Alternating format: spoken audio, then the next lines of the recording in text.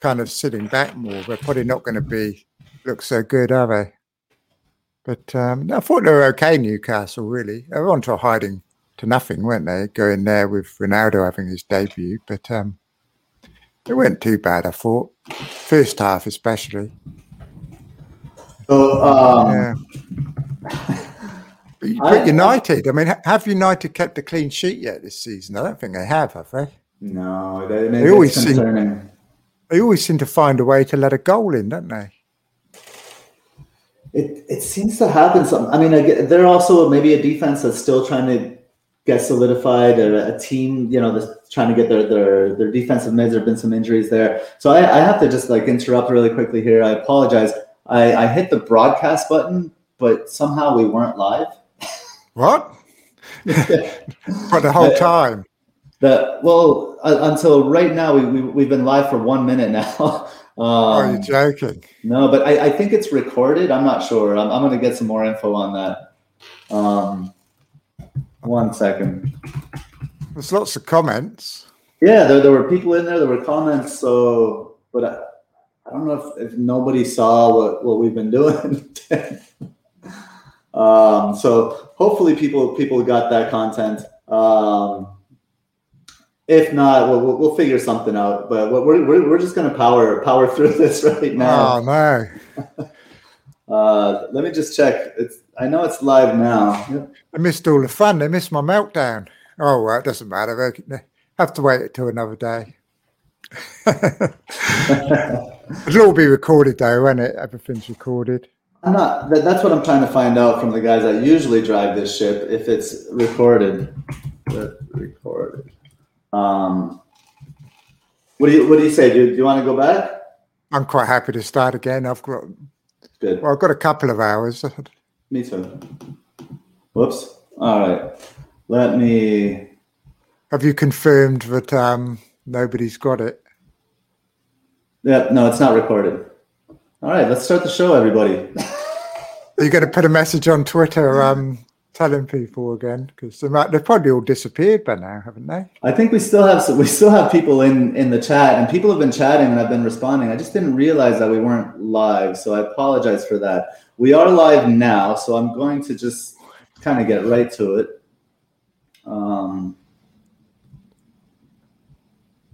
Get back to the first slide here. There we go.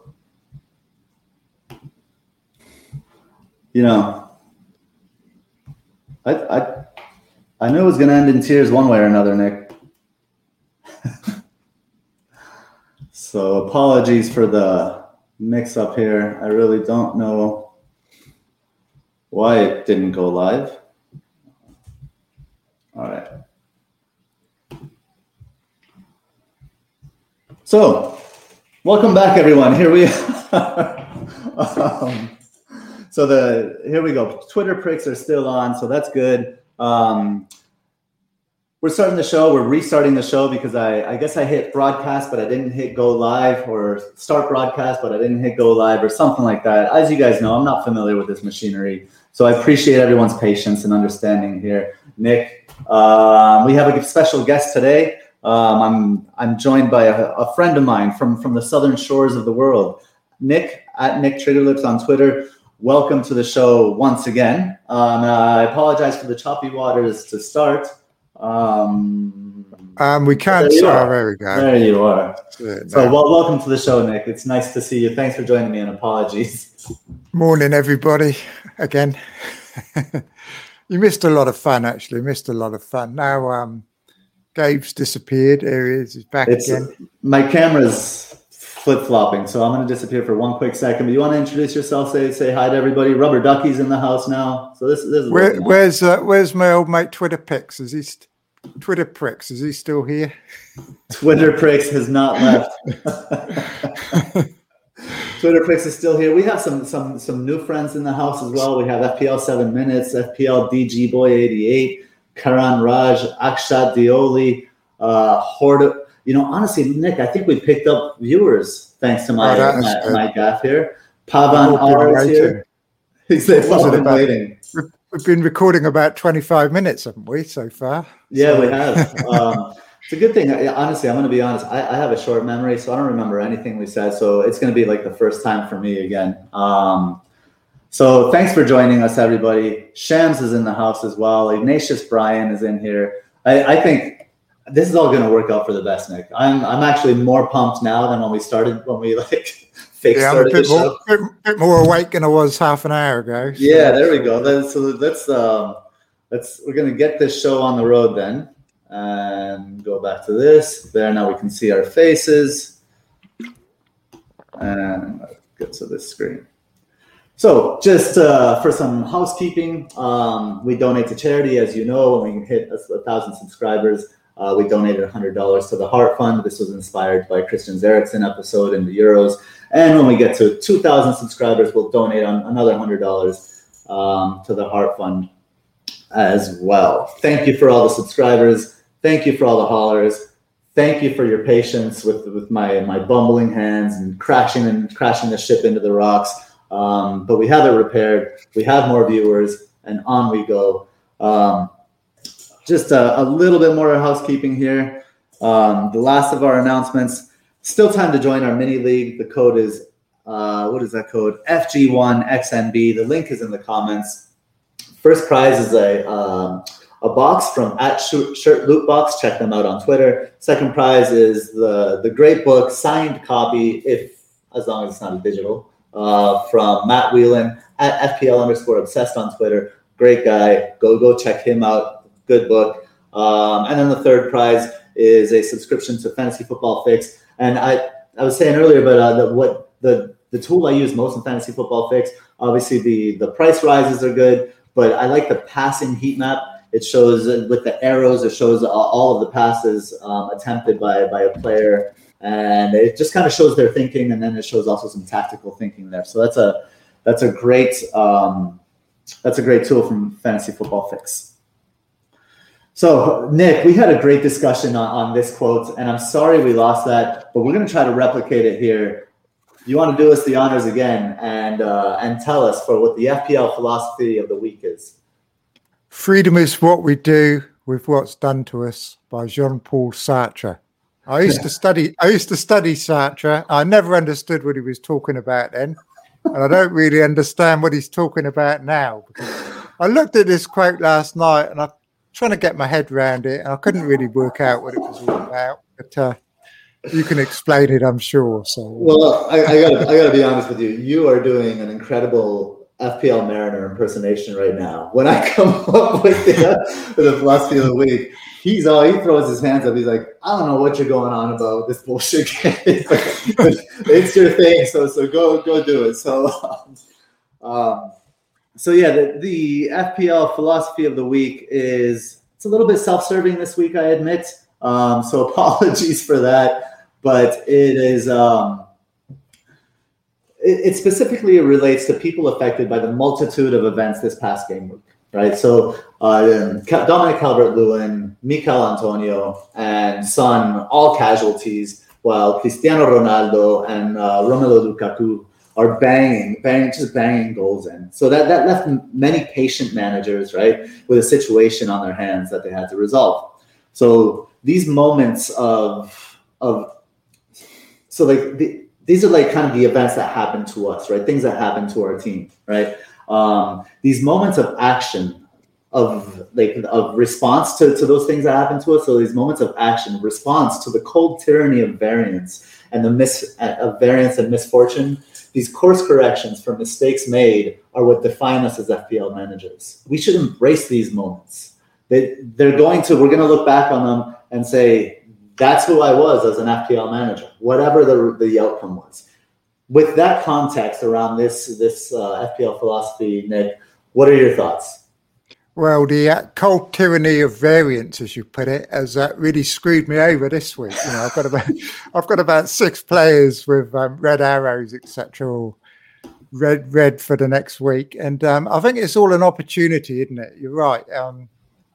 The more problems we have with FPL, then the better managers do well, and the lesser managers kind of screw it up. So the more kind of injuries, sending offs, etc., probably the better in the long run. Although it makes life very, very complicated, doesn't it? But does give us problems to solve. And that's why we play FPL, I think, to have some deep analysis, etc.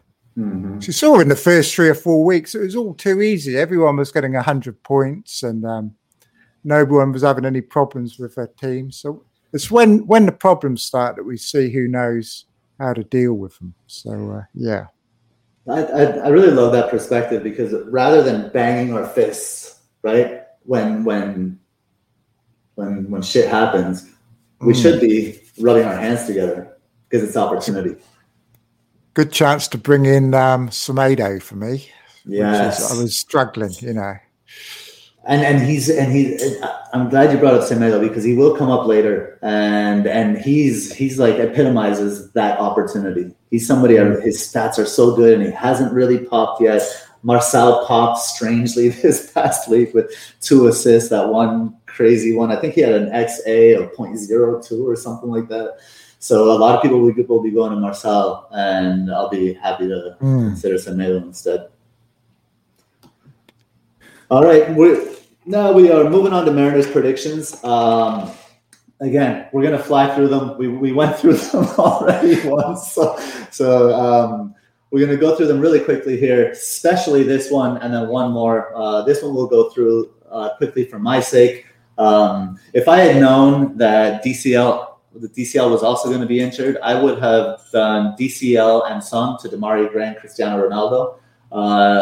Instead, I thought DCL would play, so I thought I'd be patient, and all I did was go Son to Jota.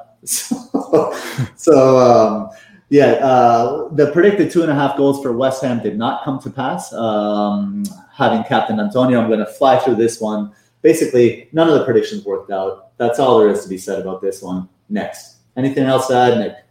Yeah, bad luck on captaining Antonio, and what a shocker. What a shocker indeed, and a shocker I'd be happy to never... What's up? What did you get for that? Was it -2 or -4? Or? -2. -2. And let's never bring that conversation up again, shall we? I guess it only cost you 6 points, I guess, didn't it, really? Because he would have only got 2 points anyway, so... True. It depends on what kind of mind fuck I have. Because if I compare it to what I would have done having known that DCL was going to be out, then it cost me over 30 points. So that's not so good. But the next matchup, predicted 2.5 goals, Liverpool over Leeds. Leeds defense is really going off a cliff. Home defense is ranked 3.8. It's at 3.8. It's ranked 13th. While Liverpool attack from the left, center, and right, respectively, is 5.0, 5.3, and 4.7. Leeds defense is batting on the decline. If Mane were a shadow of his former self, this could have been a really ugly game. What are your thoughts? Yeah, it's very concerning that Leeds are at home. You can understand it if we went to Anfield, but at home losing 3-0 like that. They did get players sent off. I thought they didn't look too bad until the sending off. They were still pretty competitive. I think it was 1-0, wasn't it? Or was it? I'm not sure. I can't remember the score, but they weren't doing too badly. But it was really in the second half, wasn't it? It was Mane getting all those chances and etc. So it's kind of understandable, I guess. But even their other games, though, on all my metrics, pretty near the bottom defensively. Yeah, and you did mention that the fixtures haven't been good, right? No, the fixtures have been bad. I mean, last season they had Dallas, didn't they? And we all had Dallas. And we kind of got so many attacking points from him that it might have kind of glazed over all the deficiencies in their defence. We didn't really care because we were getting lots of attacking points from Dallas. But really, I think I've got Ayling this year, and really I'm going to want some attacking returns because I can't see too many clean sheets. Although easier fixtures, we'll see. They might be better. Yeah, the other thing I will say is that they've been struggling with rotation through injury, right? And they've been playing players out of position, defenders in central midfield. Central defenders that just aren't very good. Now they have a red card and injury to deal with for this coming game week. I think the short term is definitely bleak for Leeds defense and could be whipping boys, in my opinion. I'm not sure. Do you see them as whipping boys as well? Not really. Not with the fixtures. They should come right now, I'm hoping. I'm having to play Ayling this week. And, things can change quickly, can't they? I mean, teams like Arsenal have been terrible, and I think they're going to turn it round as well. And, it's too early to say. We've only had 4 weeks. Like we say, they have had tough fixtures and are sending off. And but I do think they might be slightly overrated, Leeds. They're a bit of a hype team, aren't they, this season? They did well last year, but we shall see. I think Rafinha is still worth having in your team, and possibly Bamford as well. But if fit, Bamford would definitely be a consideration. That would be. I guess it depends on structure and all of that, of course. And you're right, their fixtures do turn, so it's hard to name them whipping boys when they have nice fixtures like that. You're not going to pile on assets on bad teams just because they're playing Leeds, right? So that's a good point. Going a man down against Liverpool is always going to cause most teams problems, I think, isn't it? Okay, moving on to the next prediction here. We have the Man United Newcastle game, 2.5 goals for Man United. Again, got that one right against Newcastle. What are your thoughts? Again, I'm going to let you go first on this one because this one's a personal one. I got a personal matter to settle on this one, Nick. So let's hear your thoughts first. Well, as somebody who captained Ronaldo, I was a little bit concerned, to be honest, because the first half was shocking, and it was only like second minute of injury time that they scored. And if Newcastle had gone in 0-0 at half time, I think we'd have seen an entirely different match, So they got lucky in the end. Greenwood got one of his weirdo shots that he does that the keepers can never seem to hold on to. And, they looked good in the second half once Newcastle had kind of given up. But they weren't that great, in my opinion. I think the score flattered them a little bit.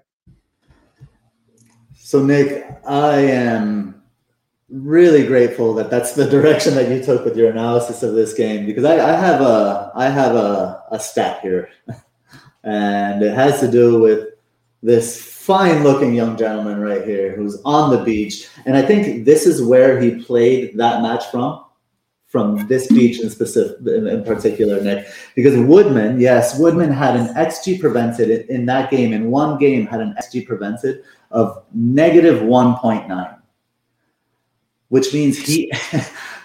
Go ahead. So does that mean he let in 1.9 goals more than he should have let in? 1.9. That means yes. So neutral, like 0, is he should stop He's basically stopping what he should stop. Yeah. Right. So it's like it's like 1.9 extra XG. I'm glad you didn't ask me who it was, because I wouldn't have known who that. Yeah. No.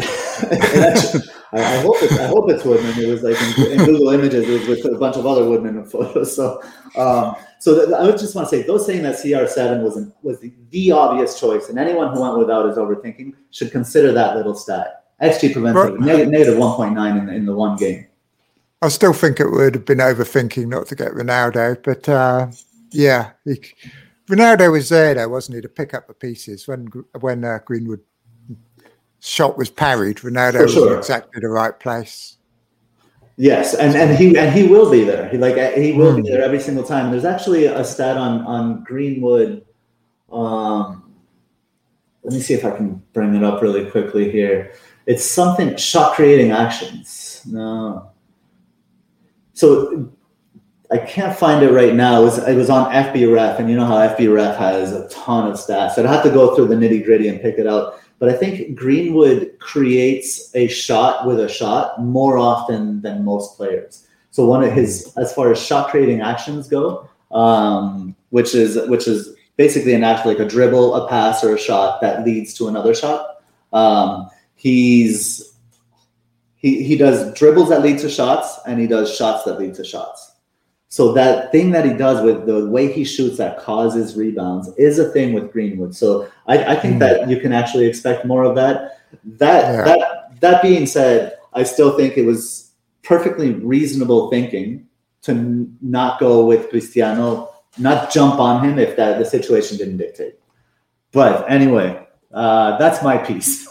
People who didn't get him still did okay anyway, didn't they? Most of them. So even though he got 2 goals, people that didn't get him still did okay, unless they captained Antonio, of course. But thanks for that reminder, Nick. I really needed that one. But anyone that captained Lukaku or Fernandes or Salah basically didn't lose too much ground, did they? Yeah. So, and people, not me. It was awful for me, Nick. All right, moving on. Let's see. What do we got next here? Predicted goals 2.5 plus for Everton. Metric got that one correct as well. Everton home attack is 2.6, ranked 5th according to Mariners metrics. They are apparently on the downswing a little bit in terms of form. What I want to highlight for the podcast listeners here is the zonal matchup, right? So Everton's attack on the left is at a 4.8 and on the right is a 5.0, while in the center is a 3.5. I think that's really interesting. And we'll talk about kind of like some of the mechanisms that get to that shortly. But I don't want to belabor this match too much, Nick, because I know you're not too happy about this one, are you? Oh, I can't bring myself to watch it. That prick Gray scoring like that. No, I can't bring myself to watch it yet. I'll try at some stage, maybe. I probably won't actually. I'll just ignore it and pretend it never happened, I think. Yeah, just watch the European. Because look, I just think if DCL was playing, we'd be looking at a couple of goals now. We'd have got a double pointer, I think, this week. And for it not to happen, it is a bit gut-wrenching, I think.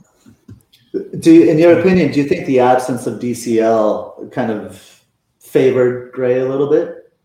I don't know. I mean, he might have scored anyway, mightn't he? But I wouldn't have minded him scoring if DCL was on the pitch. But I think everything's designed to get the ball into DCL, isn't it? So I think he probably would have got more likely have got an assist or something, probably, if DCL was playing. Yeah, I think he would have.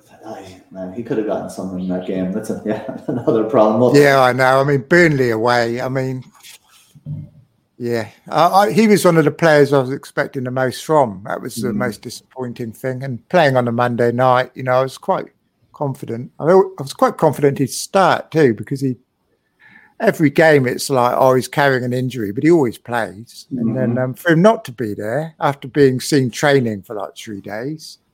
Was like, it feels like you've been hoodwinked by Benitez, and it feels like you've been robbed almost. So don't like it. Yeah, it's a bad feeling. Well, let's just quickly. I don't want to linger on this too long, but I do want to show here the.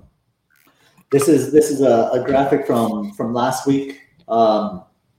Just kind of the way Benitez has set up the team. We have I've superimposed kind of the heat maps of Richarlison, Calvert-Lewin, Doucouré, and then Townsend and Iwobi. So we see on the right-hand side, just outside the box, Townsend and Iwobi occupying that space. Right behind them on that right-hand side is where Doucouré operates on the right side of central midfield. And then just to the left, both outside the box and inside the box centrally, to the left of Townsend and Iwobi is Dominic Calvert-Lewin, highlighted in pink. And then there's a gap where we have Damari Gray's heat map showing up, and the gap between Dominic Calvert-Lewin in the middle and then Richarlison on the left-hand side. And Rafa Benitez has designed this kind of like front four to play this way. And the way all 3 of Damari Gray's goals have come from the player on the left, or Rafa Benitez overloading the right-hand side by bringing the player on the left, Richarlison usually. He brings that player over to the right-hand side and then just leaves that left-hand side open, and then sends Gray running with pace countering through that side. So while this is working, like we mentioned last week, this is working in the short term. This is not a complex system, and opposing managers should be able to figure this out without too much difficulty. What are your thoughts on this kind of tactical scheme, Nick? Looks quite interesting, doesn't it? But yeah, I'm just hoping that Gray stops scoring, basically, because I don't want to have to get in now, especially now his price has gone up, because you're putting yourself at a disadvantage to the people that have already got him, and you've already missed his points. So I'm not the sort of manager that goes chasing after points. I'd be looking elsewhere now. But what I like about that heat map, you see Calvert-Lewin's one there, how central he is, like great big blob in the middle of the penalty box there, sort of just shows what a good option he is, I think, when he's on the field. Just on that, go ahead. Can we just check people are still, are we still live? So we are still live. We have with your pen. We're still live. We have people chatting here. Can you let us know if we're not? Because in the comments. Yeah, if there are any glitches, help us out, haulers. We need help from the haulers if there are any glitches. I've got my eye on the comments there. Fair enough. So okay, moving on to the next slide is Chelsea. The Chelsea match against Aston Villa. Chelsea, their home attack is 2.4, ranked number 4. Attack, the zonal matchup in this one on left was 3.7, center was 3.8, right was 2.3, so a little less on the right there. And the metric got it right. Chelsea scored their goals, and what are your thoughts on Chelsea here, and Chelsea and Villa? What are your thoughts on both of these teams? Those numbers, left, right, centre, etc., a lot lower than Everton's ones were in the last game, aren't they? But no, I watched most of the game, and Aston Villa looked good, I thought. I think Chelsea were flattered by that scoreline. Mings basically gave them a goal, and Villa were pretty decent. The tables I've got, I kind of had it down as being 2-0, and it was Villa put in quite a good display, I think. And Chelsea's numbers weren't that high for this week. Like teams like Arsenal, etc., had a lot better attacking statistics this week than Chelsea did. But I think it's defence, isn't it, where Chelsea really shine. They're just so solid. Yeah, I mean, the one thing I'll say about the zonal matchup there is it takes into consideration it's not an absolute for the team, so it takes into consideration the opponent, and that's why the Burnley matchup, especially on the flanks, was a good one. So yeah, that's interesting, and we were saying the addition, the 3-0 scoreline does not reflect the game. Leon Bailey is becoming more involved, more part of the team. He's starting to look more lively. I think this team at Aston Villa, to your point, will be getting better as the season progresses. But I think Chelsea may have, just for the whole season, that this may be a thing where they have somewhat depressed attacking stats, but the addition of Romelu Lukaku turns the 1 and 2-0s into 3-0s. What are your thoughts? They're pretty clinical, aren't they? Because for now, Lukaku only had 2 shots the entire match, but he got 2 goals, and I think that's going to be something we see more. Not like last season where Werner was having like 20 shots and none were going in. But I think they did create more with Werner, though. He was quite good for creating last season. They were quite fast and had a bit more attacking flair, I think, last season than they have this season. But it's still early days, isn't it? I mean, Havertz and even Chilwell hasn't played yet, so they're still warming up, I think. And I think that's something to note for many teams. While patterns are beginning to emerge, they're still warming up. And I still think Werner is going to become quite the creator for the team. I think he will get double-digit assists. He got double-digit fantasy assists last season. I think he had 10 fantasy assists. So he'll only build on that if he gets regular playing time. And then it's that rotation. I think that's the one thing that could dampen that. Yeah, there's going to be lots. I mean, it's a long season for Chelsea. They're going to be in all the competitions, and it's going to get interesting now. We've got the Champions League back. See what's happening with all these teams. Indeed. Okay, moving on to the next matchup here. We're going on to the clean sheets, predicted clean sheets, and we'll stay with Chelsea. Obviously, they got their clean sheet against Villa. Chelsea's home, home defense FPL is 1.8. It's ranked second this week. They are a bit on the decline, maybe through some tougher fixtures. In my opinion, they only have one more tough fixture before they're, at least from a defensive perspective. Actually, no, just from both. One more tough fixture before they get in a really nice patch of green.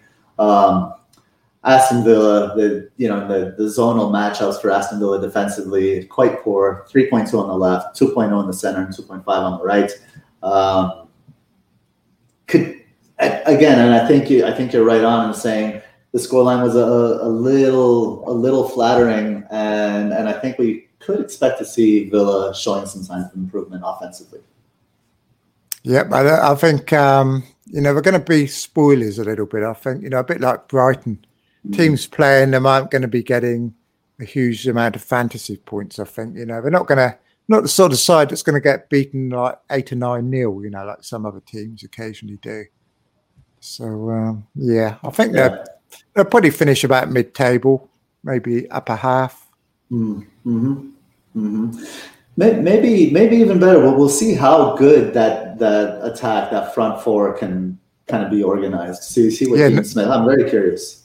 Now Watkins is back. It could he can create a lot more problems for opposing teams, can't he? Ings on his own is a bit too easy for opposition to keep an eye on. I agree. Watkins will complicate things for people. Moving on to the next clean sheet. So we have Man United. Did not come to pass. Man United clean sheet did not come to pass. But I honestly don't think Newcastle are finished scoring even without Callum Wilson. What are your thoughts? No, they looked pretty good going forward yesterday. And whether they, well, not yesterday, but they had plenty of counter-attacking opportunities, didn't they? And whether they'll get that in the easier type games, they probably won't. And teams like Villa and all those mid-table teams, etc., are all going to target Newcastle, aren't they? They're the games they want to win against teams like Newcastle. So I think they're going to end up kind of lower half somewhere, but they're not terrible, are they? I don't know how long Wilson's out for. They probably do need him. Yeah, I mean, they definitely need him. I do see them. I agree with you. I see them scoring even without him. It's always tough to judge Callum Wilson's injuries. But yeah, we'll see. I mean, right now, here's my concern with Newcastle, right, is they're going to go down in most games. And when Steve Bruce gets towards the end of a game and he's losing, he just starts throwing shit at the wall to see what'll stick. It's just like, let's throw this player, let's throw that, and without any real plan. And I think that could have a long-term detrimental effect on the team. So I would be keeping an eye on that, but that's more like a long-term, just kind of red flag for me from the manager's perspective. Man United's defence, I'm not sure. They never keep clean sheets, do they? They haven't done lately. We haven't had a clean sheet all season from United yet. And they always find a way of letting in a goal, don't they? They kind of do, and I have to be honest, and I don't know exactly why. Even yesterday in the Champions League, I mean, they went down to 10 men, but you think they could have been a bit more, a bit more solid than they were. I mean, young boys were all over them and ended up losing, didn't they? They should be a bit more stoic in that, I think, in defence. Something not quite right with them. And I wonder, and I don't know, I'll have to watch them maybe more closely in the coming weeks from a tactical perspective, but I wonder if it's just that desperate need for the shield, a good defensive midfielder to protect the back line, at least to delay opposing attacks and make them go horizontally instead of so vertically. That's the key position, isn't it? Yeah, it's so All, important. all the good defensive teams have got a good defensive midfielder in there somewhere. Exactly, and that's my suspicion that's what's going on with Man United defense. And now their fixtures are potentially going to turn. They become a little trickier. Also, Solskjaer, he wants to play like Fergie, doesn't he? He wants all-out attack, and he's not going to care less if they let a goal in. Really, I don't think clean sheets are like a priority with him. As long as they score 3 goals, I mean, the opposition getting a goal isn't going to bother him, I think. So, whereas some teams just hate giving up a goal, don't they? So, yeah. I mean, I guess with the plethora of options Solskjaer now has in attack with the addition of Cristiano Ronaldo, I guess maybe it's okay to expect that to be a little irresponsible defensively. Yeah, because Shaw's going to be bombing forward and that, isn't he? And they're going to be winning like 3-1, 4-1 quite a bit, I think. I would agree with that. Okay, I jumped the gun on the trap of the week, but the trap of the week, thankfully for Nima, did not end up being a trap. Arteta was the trap of the week, and they came away with a professional performance. Don't you think so, man? Why was he a trap? Why was Arteta a trap?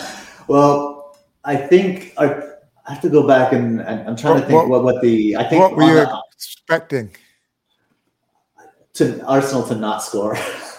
Are you expecting Arsenal to not score? Yeah, I think that was the expectation because on Mariners metrics, Arsenal were bottom for attack. Mariner spent quite a bit of time ridiculing Arsenal and giving Nima some shit for Arsenal. They might have been bottom in attack, but Norwich were also bottom in defence just about. So I was expecting more goals than we actually got, actually. It was very surprising it was only 1-0. They could have scored 3 or 4. They could have. They very well dominant. On my tables, they were the best team of the week in terms of dominating the opponents, and it was only 1-0 was a bit of a surprise. Well, yeah, there's Nima. Nima says Mariner wanted to laugh at Arsenal. Yes, he did want to laugh at Arsenal, but it's good to see. I think we finally saw what Arsenal is becoming. We saw the 4-3-3 come into play for the first time in the season. He's been talking about it for quite some time, and I think Arsenal were better in that 4-3-3, to be perfectly honest. So I think we've seen a little bit of the Arsenal identity show its face. Yeah, I think they're going to finish in the top half of the table. I'm glad we're at this stage now anyway, because we've done all that a bit before, haven't we? We've finally got onto the stuff we haven't done before, so that's good. Yeah, it's good to be current. But I like Arsenal, and I think they'll be fine. People like to laugh at them, but they'll all have Arsenal players in their teams soon. They will, and we will get to that conversation. FPL BG Boy 88, Arteta masterclass against Giant Norwich with a laughing. Fair enough, but hey, they got it. That is true. It was Norwich. Yeah, but Norwich looked a little more solid as well. I thought. Yeah, I'm hoping Gilmore comes back because they rested Gilmore, who's in my team. He's another of my problems, and hopefully he'll come back in. You never know. Maybe he won't. Because like you say, they did look a bit better, didn't they, than they have done. They would have fancied that game against Arsenal, wouldn't they? And they lost. Yeah. So we'll see where they go from here. Yeah. I suspect they'll be bottom all season. I think they'll be bottom of the table all season, probably. I have a feeling that might be the case. I know late riser, I think, is starting Gilmore this week. Yeah, well, I'm contemplating it myself. If Watkins is only out for a week, not Watkins, Webster. Mm-hmm. If he's only out for 1 week, then I might do the same because otherwise I have to take a hit. So he is quite attacking, but we don't know if he's going to actually play, do we? Right. Moving on to the defensive hull prediction from last week, and I'll fly through this one because we've talked about it already. And it was Luke Shaw. Did get a little return, but obviously they lost a clean sheet, so no defensive haul per the metrics here.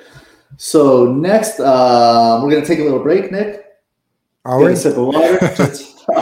It's just a few seconds here to. Oh no, wait, no, I think that's. Never mind. I was gonna go to. I can keep going if you want. Yeah, let's keep You've going. I was got an going to go to advert. this, but this already happened. I think voting ended, so we'll just let's keep it rolling. You good? You can go and get some water if you want. I can carry on. Got some right here. All right, and okay. So on the screen now we have the attack FDR for the upcoming game week. Just for the podcast listeners, just to review everything. The lower numbers is darker shade of green, which equals good. The higher numbers is a darker shade of red, which equals bad. 0 is the best. 7 is the worst, except for Sheffield United last season, who got to 7.2 and broke the metric. And then there's a new column, the VAR column on the far right-hand side. And this is the variance of FDR based on 21-22, so it's a small data set. Obviously 4 game weeks, but it's versus average FDR from other periods. So the other periods are 2019 with fans, 2020 with fans, 2020 with fans, 2021 full season, and 2021 since game week 29, the part without fans. So those are kind of the different sections. And for the benefit of the podcast listeners as well, I will just kind of read them. And I'm going to start from the bottom up. And this is the attack FDR. On the left, we have home. On the right, we have away. So attack FDR for home. At the bottom, we have Brentford with 4.4. Crystal Palace, 4.3. Norwich, 4.2. Wolves, 4.2 as well. And Southampton at 4.0. Just to go over the variance for each one. So just so you kind of see what the form is like. So Brentford are bottom. 4.4, and their form is negative 0.7, and which is about neutral. 0 is neutral. Sorry, hold on. 0 is so negative would be positive. 0 is neutral, and then positive would be bad. Crystal Palace, obviously, after their recent performance, is negative 1.9. So they're in the green, 1.9. Norwich are in the green by 1. Wolves are in the green by 0.6, and Southampton are in the red by 2. So Southampton are in poor form. The rest are in slightly improving form, except for Palace, who are in great form. Let's see. What stands out? Go ahead. These numbers are based on the 4 games we've just had, are they? They're not for future games. So these are the numbers based on. I think these numbers are historic. So they go back 12 game weeks. They go back 12 game weeks and then the promoted teams. I believe there's a qualifier. There's I think it's at 2/3, whatever the metrics were in championship. It's set at 1/2 or 2/3 what those metrics would be. Okay. That's why Leicester are much higher than it includes last season as well. Correct. That includes last season as well. Anything that immediately just kind of catches your attention? Well, let me do the top teams, and then we'll go over all of it. I don't really agree with them. Well, bringing last season into it, I don't know. So talk about that. So just the thought behind bringing last season's numbers into this season, given how different things are this season. What are your thoughts on that? Exactly. Last season in my mind was like a big outlier. So, especially with home and away, because it was completely different last season. It was actually an advantage to be away from home last season, wasn't it? So I wouldn't put too much store in bringing over last season's stats into this season. But well, it's a really good point you bring up, Nick. And I think the way Mariner kind of deals with that is by including the variance. So the variance, that column on the right, it says how good they are doing this season compared to those times last season and before. So I think that's the one thing. Like, well, for statistical purposes, you get better statistical models if you use historic data. But for our immediate purposes, we need to see also compare with immediate data. So I really like that juxtaposition there. Just to go from the top down, the top 5 are Manchester City are top for attack home FDR with 0.7. Then Liverpool with 1.1, Manchester United at 2.1, Chelsea at 2.5, and Everton at 3.0. So just on this home attack FDR, any teams, any metrics, anything stand out for you? In the top 5 of the whole thing? Just the whole thing. Palace, I think, are far too low. They look good this season. And they're one team where you can't really compare last season with this season because they've got a new manager, etc. And I'm quite high on Palace. I think Palace are this season's West Ham. You know, I think they're just as good as West Ham. You know, people won't agree with that, but I think they're going to do very well. You know, they could be finish between 10th and 8th. And, you know, I'm quite high on them. I'm going to be getting some of them in, I think, in a few weeks' time. Yeah, I think we've learned a lot about Palace, haven't we? Well, they lost to Chelsea, didn't they, in game week 1, which is quite understandable. But then, like they drew at West Ham, drew with Brentford, and they absolutely slaughtered Tottenham, you know. And you can say Tottenham are rubbish, but, I mean, Palace made them look rubbish as well. So 3-0, and Tottenham had like 0.05 expected goals or something ridiculous, you know. But Palace are really good. So I wonder, Nick, just looking at this FDR, what if you rank them from the variance, from like that form table? So if we rank the form kind of column there, we would have Manchester United top at 2.5, Crystal Palace second at 1.9 in terms of form, Manchester City third at 1.7, Everton fourth at 1.5, and West Ham fifth at 1.3. That looks a lot more realistic. You perhaps you should have ordered them that way on the table. Well, that's a really interesting concept. Like, honestly, it hasn't, because these metrics are so native to Mariner. He goes through it, and I'm so used to seeing it this way that, you know, sometimes it takes a different perspective. Like you're going to come and say, well, what if we ordered it this way? Then we get maybe a more accurate representation of what we're seeing right now in front of us. Yeah, because I think more recent form is more important than stuff that happened last season. So. That would be more interesting. Who would be at the bottom of the table? Let's have a look. Leicester. Is it Leicester? Yeah. So if we read the bottom, from bottom up, we have Leicester at 3.1, Leeds at 2.8, Watford. Southampton, Watford at 2.6, and Southampton and Chelsea at 2.0, which is... Yeah, that's a bit wrong, isn't it? Well, we did say how Chelsea's attacking stats weren't great. Lukaku 2 shots, you know, their production has been good, but their stats haven't been good. But I think this is true. So that maybe that's what's being reflected there. Very interesting stuff. Let's move on to the away, the attack for away. Go through this a little quicker now that we've introduced it and everything. At the bottom, reading from the bottom up, we have Watford at 5.0, Norwich at 4.8. Brighton at 4.5, Brentford at 4.2, and Crystal Palace at 4.1.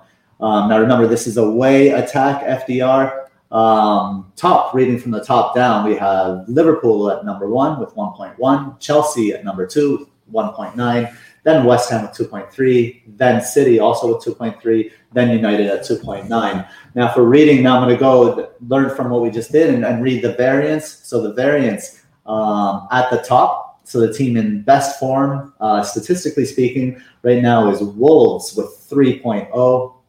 The second is Man City with 1.9. This is away, remember, just a reminder, this is away. Third, let's see, is Man United with 1.1. Fourth is Chelsea at 1.0. And fifth is Leicester at 0.9. So attack the away FDR. So away, I mean, Liverpool just got a whole lot better in their away stats after that Leeds match. They They went, so their variance, the VAR last week was 0.0. So their form for the season was 0.0. After the Leeds match, it went to 1.9, which shows that we still have too little data. You get a player sent off, and it's just all it needs is one game with huge variance, and it doesn't average out because there's not enough games to average it with, so it kind of takes on more importance. And the West Ham Leicester game from a couple of weeks ago comes to mind as well. And there was City as well, where they trashed somebody over, didn't they? Mm-hmm.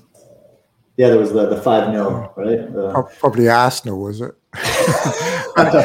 Anybody playing Arsenal's had really good scores. Oh, Lord. See, even when Arsenal gets better, we can't help trashing Arsenal on the show. The Wolves one, I think, is the way I think is quite interesting because the way they're set up are really set up for counter-attacking, aren't they? So they could actually end up being one of the better away sides, I think. That's you took the words from my mouth, Nick. We were thinking the same thoughts here. The sharp contrast in Wolves between home and away is really interesting. It's something to note. I will say it could be due to a small sample size. Who have they played home and who have they played away? I think it's so these are good at this point in time. They're good to raise an eyebrow, but you can't draw firm conclusions from this yet. Are we in agreement? No, I normally wait 16 weeks before doing home and away tables because you need eight home games and 8 away games to get a decent sample. Otherwise, you are relying on what happened last season, and I don't really take too much store in that, really.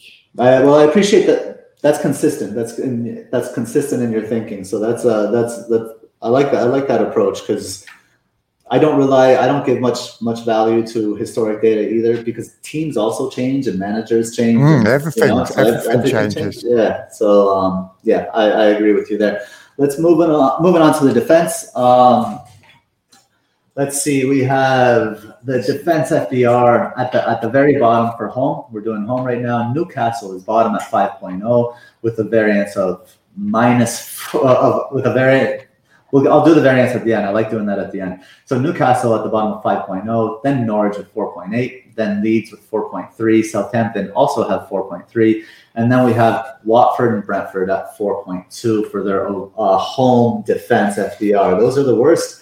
The best. Man City is top with their home defense at 1.9, then Chelsea 2.0, then Brighton 2.1, United 2.5, which is really interesting, and Palace up there. It's good to see Palace up there at 3.0. Now, to cover the variance, the best variance is for home defense is for Brentford at 4.2. Then we have Palace second at 3.0. Then Liverpool at 2.5. Then City at 2.3. And then we have Southampton 1.6 for their home defense. Thoughts on this one, Nick? Home defense. Home defence, it's Palace again. I mean, a lot of us captaining Salah this week, mainly because there's not many other options. But Palace are right up there, aren't they? And Newcastle are way behind everybody else. They're like the worst of the worst by the look of this. Yeah. And I think, is it Leeds playing them this week? Yes, yep, Leeds. Yeah, Leeds. Yep. So you can see why people are getting Bamford in because Newcastle are the opponents you want at the moment, I think. Would you be getting rid of Ayling this week? No, I'm not getting rid of Ayling. I've got too much. I've got so many fires to put out in my team. I'm not considering getting rid of Ayling. I'm quite happy with him.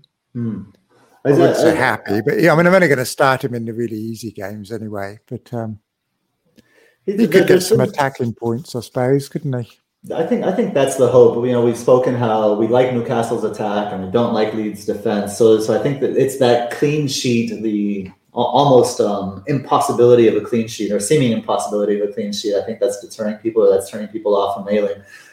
But I agree with you. I think this could be a good week for him. However, what I will say is he may be stuck on that at center back, right? Is that what's happening? With the red cards and the injuries, I think Ayling may get stuck at center back. And that center back really it's a tough hole. It's a tough hold. But don't have much choice anyway, so I've got to play him regardless. So they'll keep a few clean sheets, I'm sure. Okay, well, moving on to the away defense. Newcastle's bottom 4.6, then Leeds 4.4. So Crystal Palace is the same 4.4, but they are on the upswing there. Then Burnley 4.3 and Southampton also at 4.3. The best away defenses are Manchester City at 2.1, Chelsea at 2.7, Wolves at 3.0, Everton at 3.1, Brighton at 3.3. I want to turn people's attention right away to Wolves. Wolves started this season as a perceived whipping boy in terms of defense. And their defense, that Bruno Lage press has been working, huh? Wolves' defense. Mm-hmm. Yeah, they look very good, don't they? Very good. Mm-hmm. And quite attacking as well, and they're still kind of not conceding while still managing to attack at the same time. So whether teams have worked them out or not, I'm not sure, but they look very good. Yeah, and you know, I will say it's interesting you mentioned both the attack and defense, because the Wolves' defense comes from their attack, right? It comes from their they don't press high. They press high in midfield. They don't press high from like at the front line. They press high in midfield and break to those fast players in the front line quickly, and that midfield pressure is stifling teams. What we haven't seen yet is a team beat that midfield pressure, but I think it will happen. It has happened to Lage in seasons past. So I'm a little wary about that, and I'm still very excited to bring in Semedo. They've got so much pace, though, so I think the opposition's going to be a bit afraid to kind of attack them too much because they're going to get countered the whole time. So it's going to be interesting to see how people cope with playing Wolves, I think. Mm-hmm.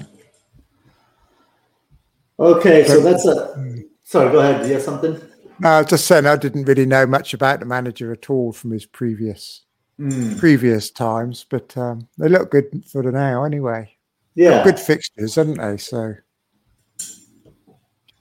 okay, so this is just for the the current FDR for attack and defense after game week 4. Now we're going to move on to the long range FDR.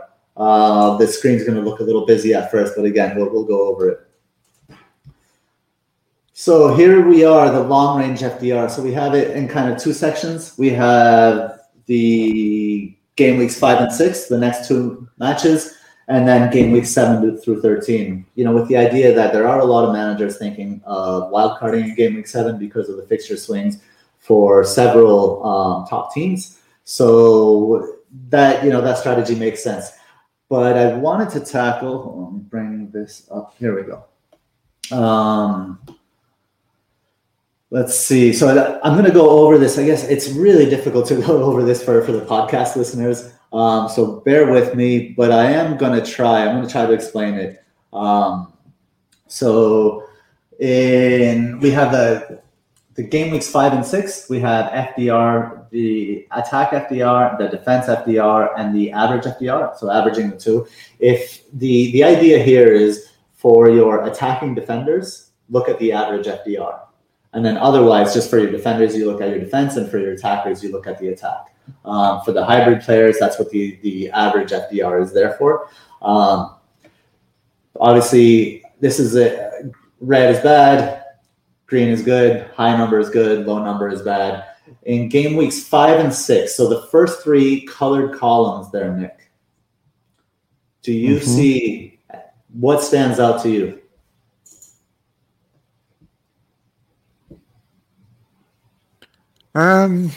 Good question. So I don't know. It all looks a bit confusing. It all looks confusing. So let me highlight something. The green one is like Newcastle got a green next to them. What does that mean? Okay, so Newcastle, their attack FDR is 0.6. So that's good, is it? Or is it minus is good, isn't it? Minus is bad. So it's kind of neutral. Minus is bad. Minus is bad this time. Minus is it flips just because of the way Anyway, Maren can explain that part of it, but it's confusing at first. I'm going to bring up a couple of points here, right? Number one, in captaincy selection. Look at the difference between Liverpool's FDR. Now, this is game week 5 and 6, so definitely take it with a grain of salt. Liverpool's FDR, 3.2 compared to some of the other ones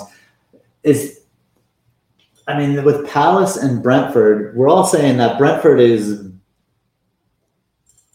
not the worst defensively, not good, but not the worst, and Palace is decent. This seems like kind of an high to me for Liverpool attack. Yeah, I mean, compared with the others, it is, but right. A lot of the others haven't got great fixtures. I mean, if you look outside Salah this week, it's very hard to find anybody else to captain, isn't it? So I can see why they're ahead, but I still don't really like the fixtures. I don't like the Palace fixture too much. And I think Brentford are being flattered a bit. I'm still not convinced by Brentford. I mean, that game week 1, Arsenal could have got like 3 or 4 goals, even though they didn't have a proper striker, which is probably why they didn't get any. But they looked good to start with. But when we came into the season, everybody was saying that Watford would have the best defence among the new teams and that Brentford would have the best attack. But it's kind of flipped on its head, isn't it? Like Brentford attacks look rubbish. Yet their defence is getting all the praise. But I don't know if they'll keep it up. You can see Liverpool battering them, can't you? Yeah. So, Palace, I think, they've still got a couple of goals against Palace, haven't they? But I think Mane used to play for Palace, didn't he? Maybe Mane will do some good this time. It wowould be nice if Mane would start. I mean, it would be nice for everyone, right? Like I'm thinking, I just bought Jota blanked when if Mane starts converting. I think a lot of different assets would start to pop as well. I think I think even Trent would start to pop more. Trent does well when Mane does well, and vice versa. I think with the next couple of game weeks, it looks to me. I look at it and I kind of share your thoughts in that there's not much. It looks like a transition week. Like things are kind of changing and evolving, and then we hit that fixture swing in game week 7, right?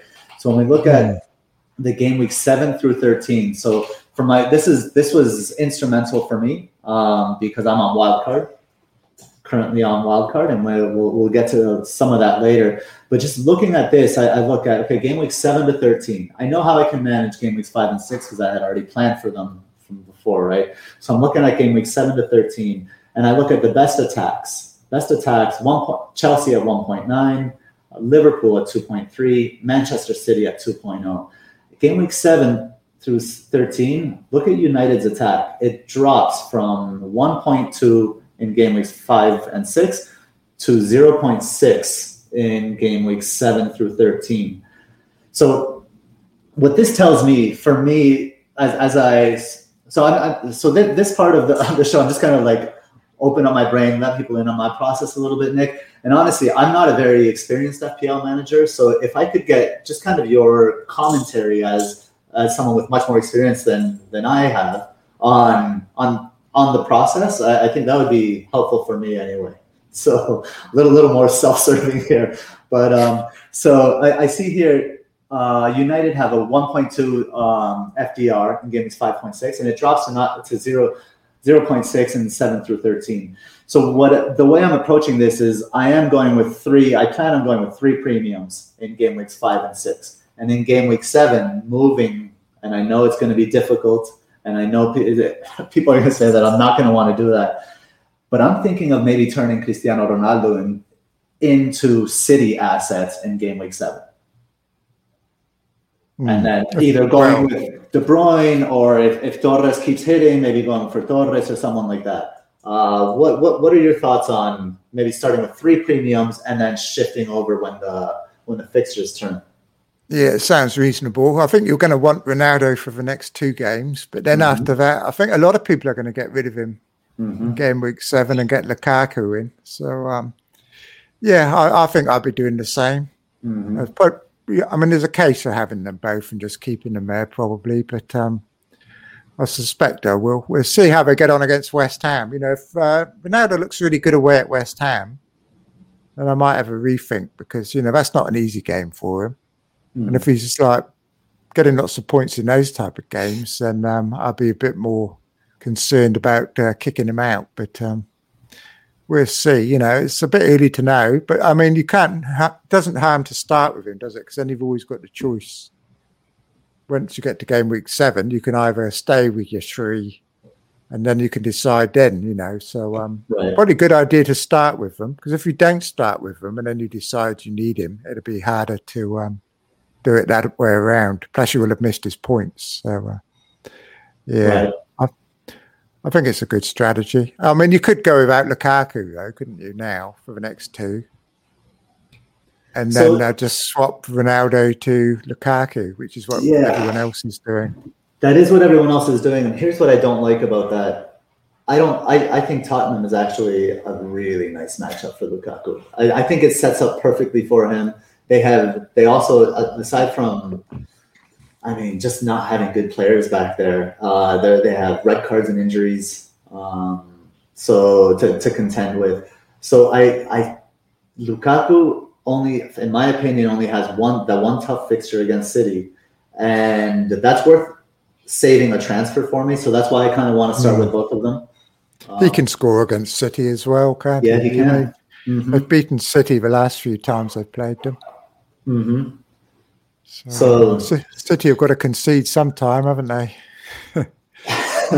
Well, I mean, I wouldn't be surprised if they conceded to Lukaku, to be perfectly honest. We said how clinical he can be, how few opportunities he actually needs to return, right? The other thing I'll say for going with 3 premiums is that the fixture swings right now, there's a nice fixture swings for the budget options. So we have Sarr, Rafinha, both with really nice fixture swings.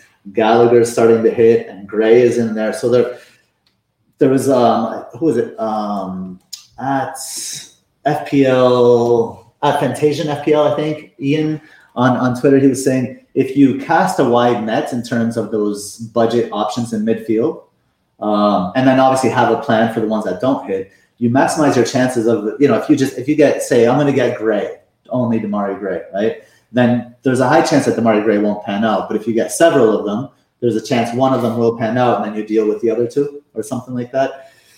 So that would be that's the risk, but that's also the opportunity and the way to get 3 premiums, in my opinion. If you were on wildcard now, Nick, sorry, go ahead. It's probably the only way you can get 3 premiums, isn't it? By sticking the cheap midfielders in. I think what you've got to be careful of, though, is if the mid-price midfielders start doing really well, you kind of shut yourself out of them. Once you've got 3 premiums in your team. Yeah. Someone like Havertz, for example, would be very hard to bring in. Mm-hmm. And there aren't that many, though, are there, really? I suppose there's still Greenwood, but like you say, Man United fixtures are taking a turn for the worst. Mm-hmm. So what other ones are there? Zaha could be, for example. I'd quite Grealish. Like to jump on someone like Zaha. Yeah, even Grealish. Yeah, Grealish is an option. And one thing in that structure, I'm also sacrificing Jota in the short term. And, the FDR here says that Liverpool have the best fixtures by far in the next 2 game weeks, better than anyone else at 3.2 compared to 1.6 for second best City. So is going without Jota a mistake? Is going without Jota on wildcard a mistake, knowing that Firmino will definitely miss the next match and most likely miss the one after that as well? I think if you're wildcarding, he's the sort of one that you kind of think, well, he's only got 1 or 2 more games left in him. And you leave him out probably, don't you? I don't know. I mean, you could still go with him. Well, you've still got transfers to use, haven't you? So there's no harm in going with him. Yeah. All right. So even one from you could go with a Man City, although then you have to put up with their tough fixtures, then, though, don't you? So Man City is again, Man City. I see it's just the Chelsea. It's just the Man City Chelsea game for me. That's tough. I don't think Liverpool is a tough fixture for attack. That's just my opinion for opposing so attacks. would you bench Trent Alexander against City? Never, So, ever bench Trent. So it's a good fixture for City's attack, but you still wouldn't bench him. Right. It's because it can come. There are so many different ways points can come through Trent, and that's why. I don't think I'd bench him either. I was just being cheeky. No, well, I mean, it's if we don't check ourselves and ask these questions, then we fall into traps, right? But I thought Palace had good fixtures, but looking at it, they're not hugely great, are they? I mean, so I think they got Arsenal and Leicester there, but I think by the time we get to game week 7 and 8, I think both of those teams will have sorted themselves out a bit by then. Yeah, I think it's okay to go with a budget Palace option. You know, if you want to punt on Gallagher or something like that, because I think Gallagher has proven to return against difficult teams. True, he's probably the one, isn't he, over Zaha, because he's so cheap that you can, especially if you're going with 3 premiums, and he's ideal, really, isn't he? And he was the alchemist last week, and he banged. So I like Gallagher on my wild card. He just looks so good. He's on all the corners and everything, and there's not a lot not to like about him at the moment. Yeah. Okay, let's see what do we have next. We have the zonal matchups coming up here now. So this table for the podcast listeners, you know, obviously it says this is the matchups for left, center, and right for game week 5. And then we have the combined game week 5 and 6, and then we have the combined game week 7 through 10. Again, we mentioned earlier how the zonal matchups need to be taken with a grain of salt, similarly to the home and away, because they could be highly dependent on their opponents. So if they've only had a couple of matches, and we have a special guest, must bring him on the show, Nima, my brother. I'm so happy to see you, man. Welcome. What's up, peeps? All right, back again. I can't believe you're here at 3 a.m. Helping us out and stopping us sailing with one kind of captain tonight. So that's very kind of you. Oh, it's 5:30 now. It's all good. No, we had a great time on Monday. Late Risers already watched the episode. He was like, "Did he tell you that I'm his bitter rival of 10 years?" I was like, "Yeah, we spoke about it." He loves you. He said that you helped him for his honeymoon. That's right. Yeah, I did. I planned all his route around New Zealand and everything for him. Whether he followed it or not, I don't know. But awful kind. Well, we'll get that. I feel bad because I'm always being cheeky to him. You know, like I was saying about his transfer was terrible this week. You know, there's no need for him to transfer on Monday, etc. You know, but he's like, we have like this love-hate relationship, me and him. Because all our best seasons, I think, were all in the same years, and we were like always rivals. You know, I'm always looking to see where he is. One of the first things I do at the end of the season is have I beaten Late Riser? You know, Nick, you and Late Riser, you guys are your own mini league. we're in our same mini league now, so I can check up on him easier. Because do you know what he said, Pranil? So Pranil's not called you out, but he called Hibbo out. He said, "I can't believe you think I tried too hard with the cane move, Hibbo. You've known me for a fucking decade." And then Hibbo was like, "No, don't take it that way. Wasn't how it was meant. I knew you'd do this." And I was like, he's like, "Of course I don't misinterpret you. Don't worry." So I was like, "Okay, they're cool. No beef." Hibbo was like, no. He's like, no, in the Irish charm. I'll let you go back to zonal matchups, but definitely when we get to the Q&A, I'm sure we can descend some chaos with the 3 talking heads on the screen. Nima, you are the master of chaos, my friend. So I look forward to that. All right, so here we are with the zonal matchups, game week 4 and beyond. I mean, game week 4, there's one matchup that stands out beyond all of the rest. It's supreme. The supreme matchup, of course, it's Arsenal. I have to say something nice about Arsenal because everyone throws so much shit on Arsenal. We have to balance it out. We're all about different perspectives. Their matchup on the left-hand side is the best this week, 5.0 on the left-hand side. Nima, talk to me about that left-hand sided matchup against Burnley. Yeah, so I think Tierney, I was saying in the chat, if I was on wildcard, I'd actually maybe consider him over Semedo. something about that pick excites me. I think he made 6 chances in the first game, and only Trent has made more chances in 1 game so far this season. So I like that, and I think it's a time to be investing in someone like him. There's no midweek games at a time when we're all worrying about these other clubs, the better clubs, let's just say, who are playing in Europe Wednesdays, Thursdays. You know, the West Hams of the world, Spurs, all the big teams. You said it. You said Chelsea, Spurs. Liverpool. Well, I put them in the kind of Europa category, and then we'll Champions League players. I think this is a time to invest in Arsenal, to be honest. They don't have the cup games. And I think last game, the other thing I would say is the back five, they played together for the first time. Mm-hmm. So it was a little bit nervy. The reality is, like, half of that team, I think 5 or 6 of them had their home debut that day. So there was a lot of kind of having to connect 2-3 days training together. It doesn't give you that chemistry. So I think now we move on a few weeks. We're going to see the real Arsenal, as you're saying, by kind of game week 6, 7. Mm-hmm. Nick, any interest?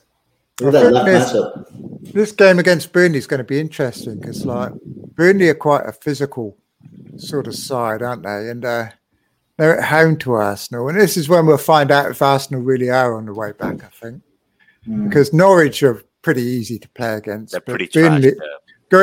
Going to Burnley is a different matter. You know, just the physicality of those Burnley players. They normally beat our players up. Exactly. Arsenal are a bunch of kids, aren't they? And they might get intimidated and bullied off the ball, etc. So it's going to be interesting to see how they cope with a team like Burnley. I think Xhaka being banned, if he is still banned, that is actually a positive for Arsenal, because if you look back on previous seasons, in that Burnley game, especially as you say, Nick, he loses his head and gets a red card most seasons against Burnley. It seems to happen every time. Xhaka's not good against deep blocks. He gets frustrated. Yeah. He really does. Now, the one thing I will say about Burnley, and it has to do with Pope, and I honestly don't know how to feel about Pope, because Pope has made, I saw him, last game, he made some good saves, but Pope has the 3rd worst XG prevented of all goalkeepers this season. It's minus 2.4. And I think that's a big problem. He's not the Pope of old. He's not the Pope that prevents XG and just prevents goals from coming in. He's just another priest. I wouldn't be going near their defense, I don't think, personally. I think, is it 4.5 is the likes of kind of Lowton, maybe? If he's still that kind of price and you really think they have a good fixture on, maybe you would go for them. But yeah, they're not really a team. I like Chris Wood, though, but obviously I don't know what you think about that, because we've laughed at Bakar about it when he came on. Bakar always gets laughed about Wood. But yeah, no, I would definitely wouldn't look to Burnley defense. But just to say that Burnley defense is, they are vulnerable. I do see them as a bit of whipping boys. They are tighter at home, but even at home with the way Pope is playing, I think there's always opportunity for any team that plays against Burnley. What else do we have here? The next one that kind of, let's see, any Palace, obviously it says here, difficult fixture, a little bit better on the left at 3.4 compared to 2.0 from the center and the right. Just some other things of note here. United. So United, decent. The fixture is fine. It's more towards a neutral. This is, just so you know, Nick, this is a 7-point scale. So it goes 0 is worse, 7 is worse than, whatever it is, the opposite. They flip back and forth. So even I get confused. These are the times when I miss Mariner. But basically, United's FDR here, or zonal matchup here, on the left it's 3.1. In the center it's 3.6, and on the right it's 3.6 as well. Just to compare to, let's say, Liverpool against Palace, it's 4.1, 4.3, 4.3. Leeds fixture, 4.5, 4.0, 4.0. So even Leeds fixtures are better than United. What are you guys' thoughts on United's attack from a zonal perspective against West Ham?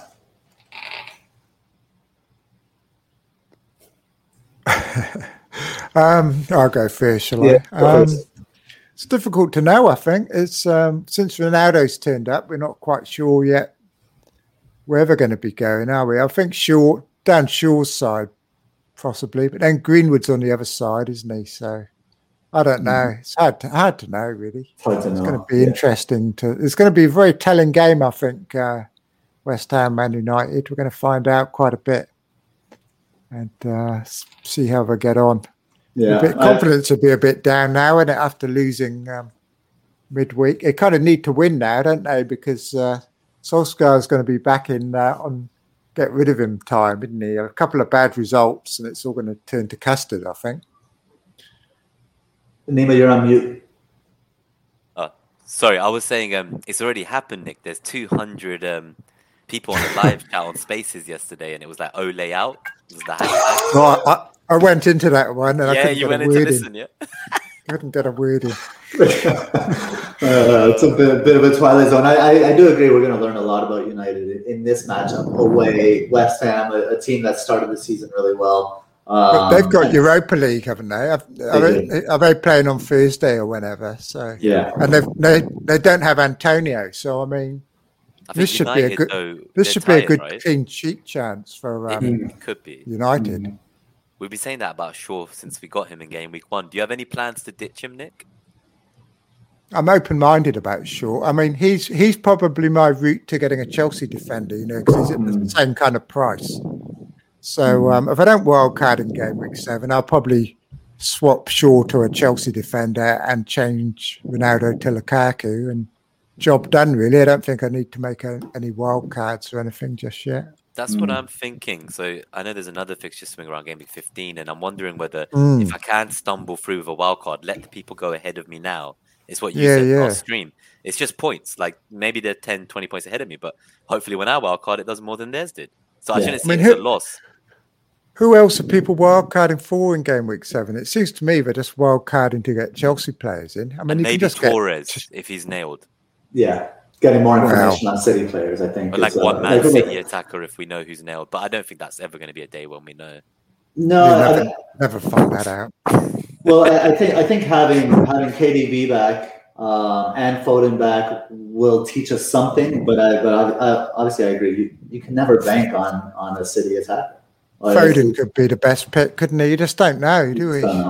The last thing I'll mention regarding the zonal matchups here is notice how similar they are across the board. Obviously, those in the podcast can't see it, but I'll just read them across. I'll just start with game week 5. So Aston Villa's FDR from left, center, right will be the orders. 3.1, 3.1, 3.1. Brentford, 2.4, 2.6, 2.6. Brighton, 3.8 on the left, which is this one's different. 2.4 and then 2.4. Burnley 3.9, 4.0, 4.0, Chelsea 4.0, 4.0, 4.0. So I think this is a result of the fact that it's early season and there's only been 4 matches, and this FDR has not had time to mature and really show kind of tendencies towards one side of the pitch or another. So I think we need to let this one mature like one of those fine wines that Mariner likes to drink so much. So I think the FDR needs to do the same thing here. I reckon one of Mariner's bottles of wine costs the same as like most people's traffic fines, like penalty notices for parking and speeding. Like, yeah, I saw someone in the Scandinavian country today. They were like, "Oh, I got a ticket for being 5 meters from like a crossing. I don't normally drive. It was my parents' car in Helsinki. It was so expensive." And I was like, "Do they let you do half price like we get if you pay within 14 days?" They were like, "No, it's always full price. You pay interest if it's late. That's just cost me my wine tonight." And that made me think of Mariner. That was the connection, yeah. We just went through like a little like a roller coaster through Nima's. This is how Nima's brain works. It's awesome. 1,000 miles per hour. Everything's connected. Everything's connected. It's all connected to all our friends, of course. Mariner, hope you're having a lovely time with Kieran. Honestly, we're all thinking of you guys. Really happy for you guys. Glad you are reunited. So, Nick, I'm not sure if you know, but Mariner is with his son for the first time in 2.5 years, was it, Nima? Yeah, I think so. They've come from Germany and Singapore because there was some kind of travel corridor, I think, for Singapore. Yep. So they're able to get together. So we're really happy for him. That's why he's not here on the show today. Next, what do we got here? So, FPL Mariner, this week's matchups, game week 5. So who has Nick's like, wow, more fucking tables. Yeah. We should go to the live Q&A soon, don't worry. We can use as much or as little as we want, he said. You go into it a lot deeper than I do. I just look at the fixture ticker for the next 6 weeks and go, oh, I'll stick him in. That's basically what I do. That's why I love, honestly, and if you're not following Nick's videos on YouTube as well, that's honestly, his videos are a great juxtaposition to ours, I find.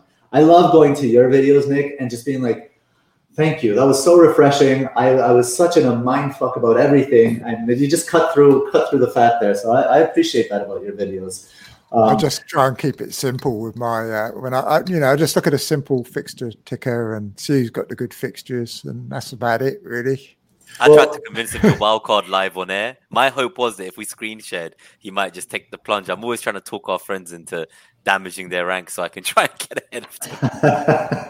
Well, I'm not going to go over this too much because we have talked about the matchups this week. We've talked about the FDRs both this week and moving forward so much.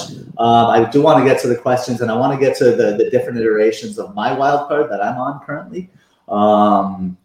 So hold on. I think I have a... Wildcard sounds fun. I bet Nick is going to give us some solid RMTs. Today is you getting... I had a look at them. You sent me the... Nick is not going to like these. Yeah. I think you sent me 4, didn't you? And I had a look at them. I was shaking my head. I thought... Yes. I hope so. That was honestly, that's the reaction I wanted. And I kind of had a feeling, because you'll see they're a little bit irresponsible, these wildcard drafts. But before we get there, we are missing one piece of the puzzle, and that's the captaincy. So that's... Take a look at the renowned captaincy metric says.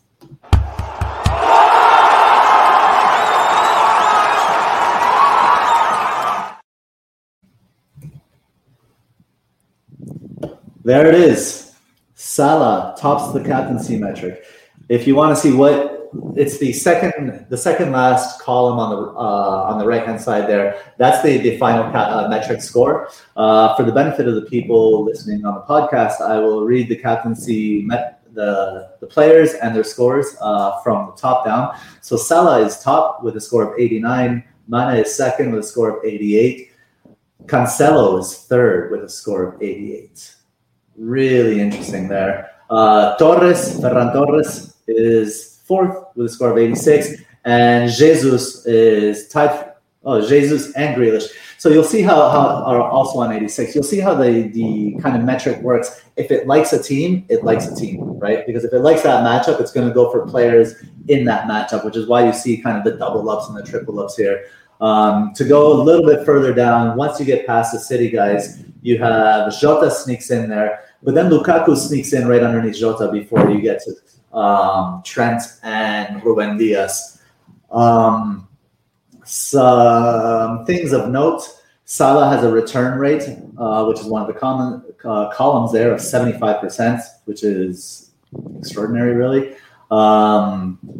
And the best FDR is from City at 127.7, although Liverpool's FDR of 125.1 does not fall too far behind there.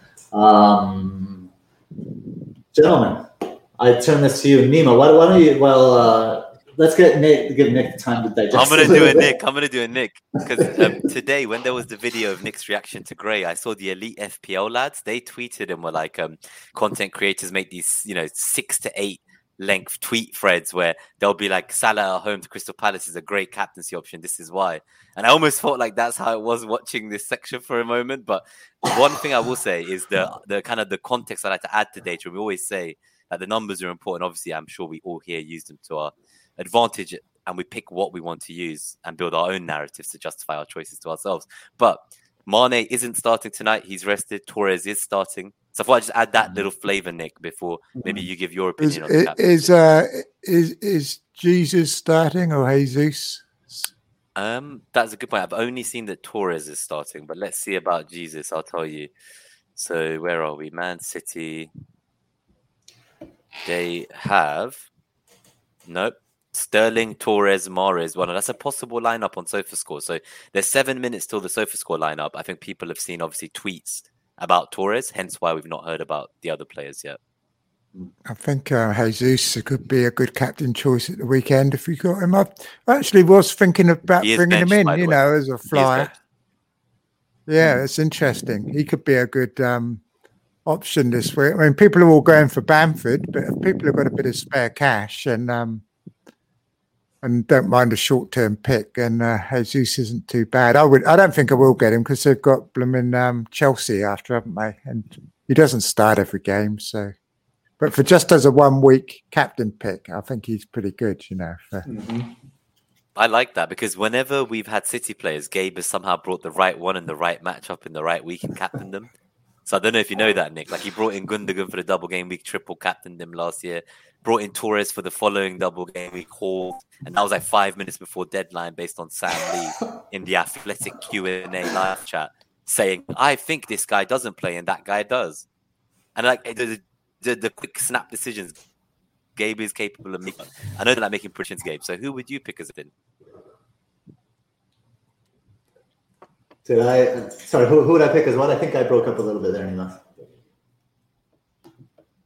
As a signal website, who would you pick as a captain? Because I know you don't like making predictions. Well, I don't know. We got him on the spot, Nick. Look, I'm going to take the slide off for 1 second just to show him sweating. Yeah. Okay. Here we go. So as captain this week, I want to follow the metric, but I'm hurt. The metric hurt me, Nima. The metric hurt me last week with that Antonio Antonio last week, Nick. Was Antonio top? Was he last week? Yeah, and it wasn't even close. And the metric had an 80% success rate last season. So, and I had maybe half that, if I'm being generous. So I want to go with the metric, but I agree with what we were talking about earlier, that Palace is not the easy fixture that we think it is. And I got to be honest, I'm tempted by that Cancelo. He's just 1 point below Salah. We need to see your wildcard draft soon. Let's put the Cancelo back up. Is Cancelo playing tonight? Is Cancelo? We'll find out in the live chat. We'll find out. So, let us know live chat. Yeah, live chat. We need your help on this one. Get us a City lineup, and I'm going to go to the wild starts. KDB starts.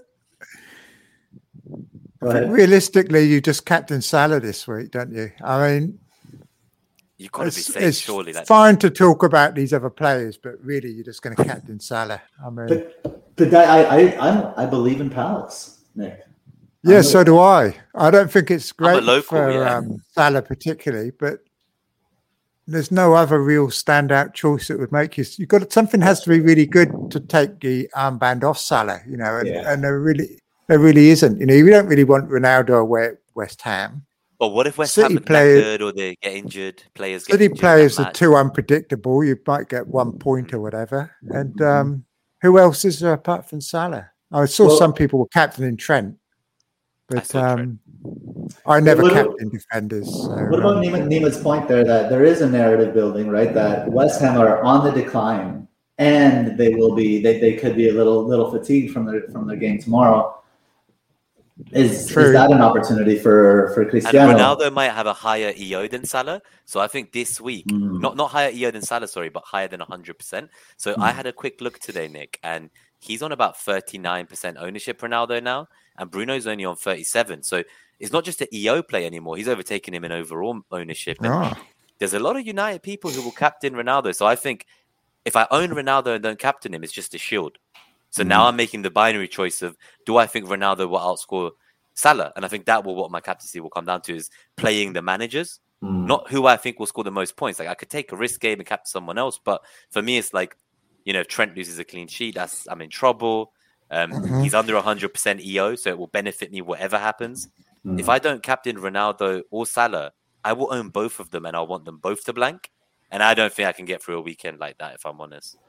And I think, Nima, I think you just described the kind of the perfect way to use. A lot of people say, effective ownership is irrelevant. It doesn't matter. And that's fine if you want to play it that way. But there is real strategic value in looking at effective ownership and playing that game as well. So I'm glad you brought that point up. I want to highlight a comment here from Donnie that said that the captain metric had Antonio's top pick. Yes. However, in the zonal matchups, United were well ahead versus Newcastle down the center. In a roundabout way, the metric did point to Ronaldo Hall, and I think that's a really good point. It's a no-brainer. And I still saying it was a no-brainer for Ronaldo, and I still agree. going I call the Antonio brace. It was a no-brainer, and he was lucky. So It was both. Yeah. It's both. So that's a way we can agree to disagree. Should we get to the wild card? Let's do it. There we go. I'll let you give these reviews, Nick. It sounds like you weren't happy about them. Well, it's hard to see them here for me at the moment. Yes, I'm gonna take us off the screen for now. Yeah, go for it. Can't you put them on one at a time?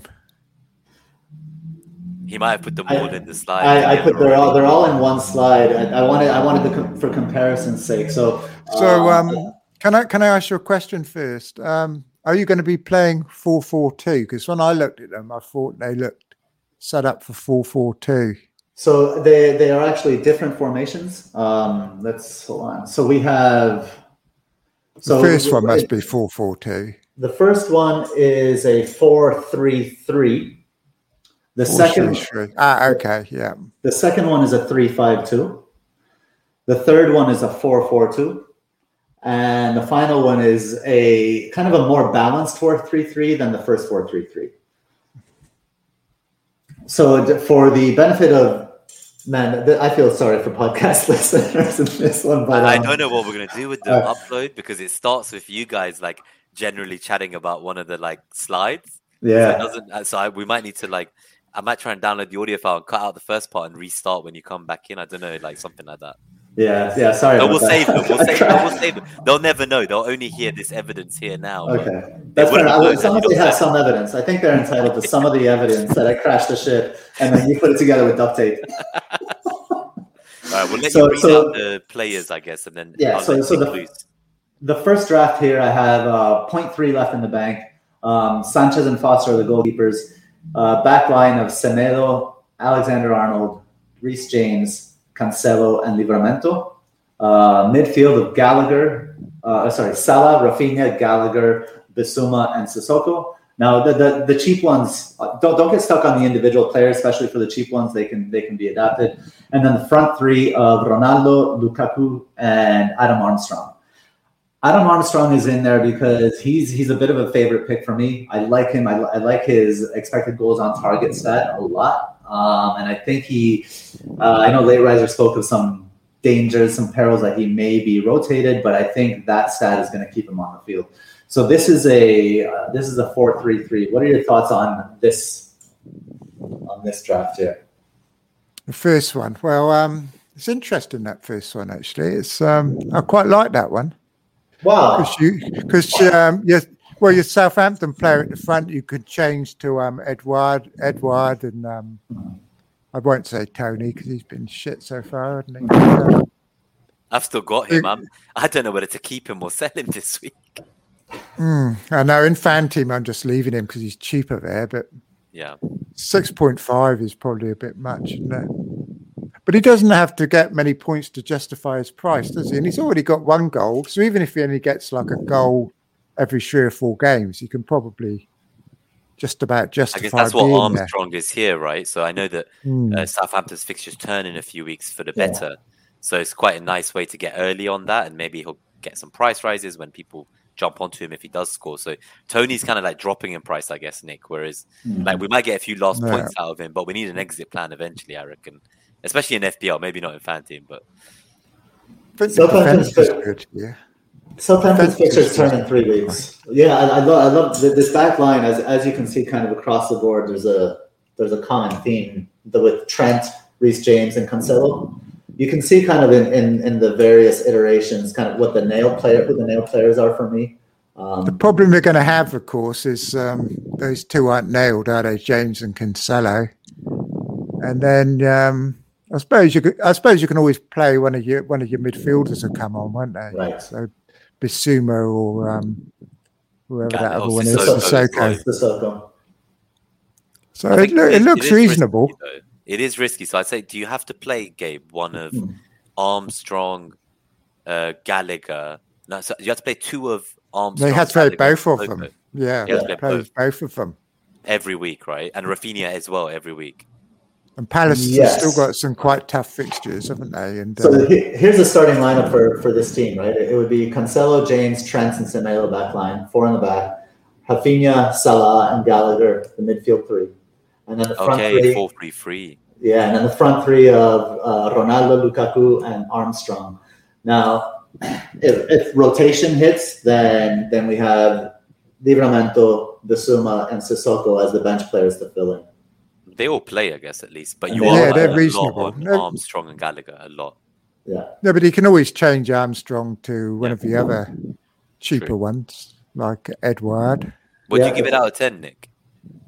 I'll give it a 7 out of 10. And the only thing I don't like about it is he's got no access to any of the midfielders in like that 7.5 bracket, or Yeah, He's even not 8. going to sell Salah. He's not going to sell Rafinha. So then Or, it's hard yeah, to move. even 8 million. You know, people like Mount and Havertz, and but we were saying Pepe, before, you know, Pepe. there's not that many, are there? Pepe, Pepe, yeah. just about maybe.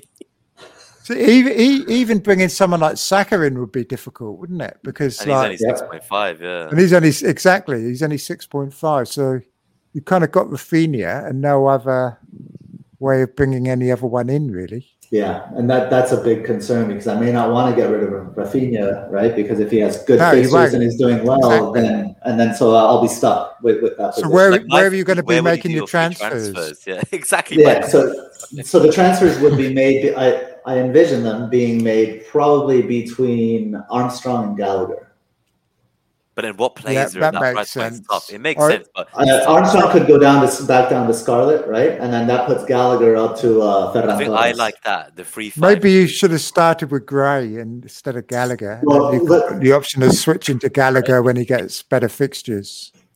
Right? Yeah, that Gallagher could be Gray there. That's true. Because you're going straight to Gallagher, and they've got Liverpool this week, haven't they? And yeah. Okay, fair enough.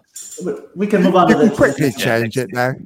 You Yeah. can quickly change it because you're going to get 2 free transfers. All you're going to do is save a transfer the Yeah, following for sure. week. Yeah. Keep 2 in the bank, and then you can pretty much change to anyone you want, can't you? That's what people tend to ignore. They forget about that. Yeah, and see what happens. But I think that you guys bring up the main point in that that's the only kind of wiggle room I have is between Armstrong and Gallagher. So that's not much flexibility at all. So and that's going to be kind of a theme in all of these drafts, I think. Moving on to the second draft here, we have Sanchez and Foster are the 2 goalkeepers throughout. Sanchez could be potentially Ramsdale, right? But I think Ramsdale's terrible, so I'm not sure about that yet. This back line is Trent, James, Cancelo, and then Livramento and Duffy. So it's a cheaper back line. We have a midfield 5 of Salah, Rafinha, Sarr, Gallagher, and Gray, and a front 2 of Ronaldo and Lukaku. So this is a 3-5-2. The bench would be Livramento, Duffy, and Scarlett. And the idea behind this draft is casting that wide net. So we have these mid 5 million players that are popping, like Gray and Gallagher. And then we have Sarr, with an incredible run of fixtures. And between those 3, if I get all 3, I figure one will work out. Maybe 2 of them won't, and I'll use the other 2 for my transfers. Nick, what are your thoughts on this draft? I hated this team. And I'll tell you why. Because you've got 3 midfielders in there under 6 million. And you've pretty much got the only 3 ones that you can have, you know. Yeah. There's not many people you can run to. You get all 3 of those could fail, and then what are you going to do? As we always say on Net That Hall, it'll all end in tears, Nick. Sarr's already had good fixtures, and he's not doing much apart from the first week. And Gallagher hasn't got that great fixtures. You know, Gray's okay for a few weeks, but then where are you going to run with them all? I don't see. You've got too many in the same price bracket. I think Sarr is okay just for the next 3 Nick. So he has like Norwich away, Newcastle home, Leeds away. But yeah, he does have good fixtures. But the problem is Watford is also like 20th, I think I read, for like just exactly. This is the problem. Yeah. Sarr's a good player, but Watford are a bad team. So yeah, that's a big risk, and that's honestly amongst all these drafts. Sarr is probably the one I'm most nervous about owning. At least Gray's in a good team, isn't he? Yeah. So. Yeah. Out of 10 before the third one. Out of 10. 4. 4. Yes, I love it. This next one is actually this is one I threw in late last night before I went to bed. So I'm going to skip it because I'm actually looking at it I don't know what this formation is. I don't know how this one doesn't work. So we're going to skip number 3 here. Give this one a 0. I give this one a 0 myself. You'd have to play white every week in that one, wouldn't you? Yeah, exactly. I think maybe I just put this in here for Nima. Maybe instead of white, you could have that other Arsenal defender, Tomiyasu. Yeah. Because they've got good fixtures. Yeah, you probably could play him every week, pretty much. So I'll tell you what our fixtures look like. So apart from the Spurs game the week after next, the next serious team we play is in November against Liverpool, and that's all the way in game week 12. So I would happily back an Arsenal clean sheet. Anyone on the show quote me, game week 5 to 11, I bet Arsenal get the most clean sheets of any Prem team. Clip it, come back to it, laugh at me if I'm wrong. I think Palace you've got Palace. I think Palace are going to give you a tough game. That's why I decided to go for Semedo instead of Tierney, because I saw they've got Tottenham and Palace in the next 3. That put me off a little bit. So can we have that conversation now that it's come up? Let's have that conversation of Semedo versus Tierney, because I didn't include Tierney in any of these drafts. Semedo is in half of them. I'm quite high on Semedo, but sleeping on it last night, I don't know. Maybe I'm not considering Tierney enough. He's pretty attacking, isn't he? What's their he is. But so's Semedo, but Semedo's 2.8% owned. Tierney's actually 6.1% owned. To be honest, if I was wildcarding, I think I'd have both. Why not? So on that point, if it was my team, I'd get rid of Cancelo probably, just because I hate rotation. I see. Well, what about on that point of having both? I'm looking at the first wildcard draft there. Armstrong, I could go Armstrong to a 4.5, and no, never mind. And then I would have to sacrifice the really cheap defender. I'd have to go 5 at the back if I wanted both, and keep my 3.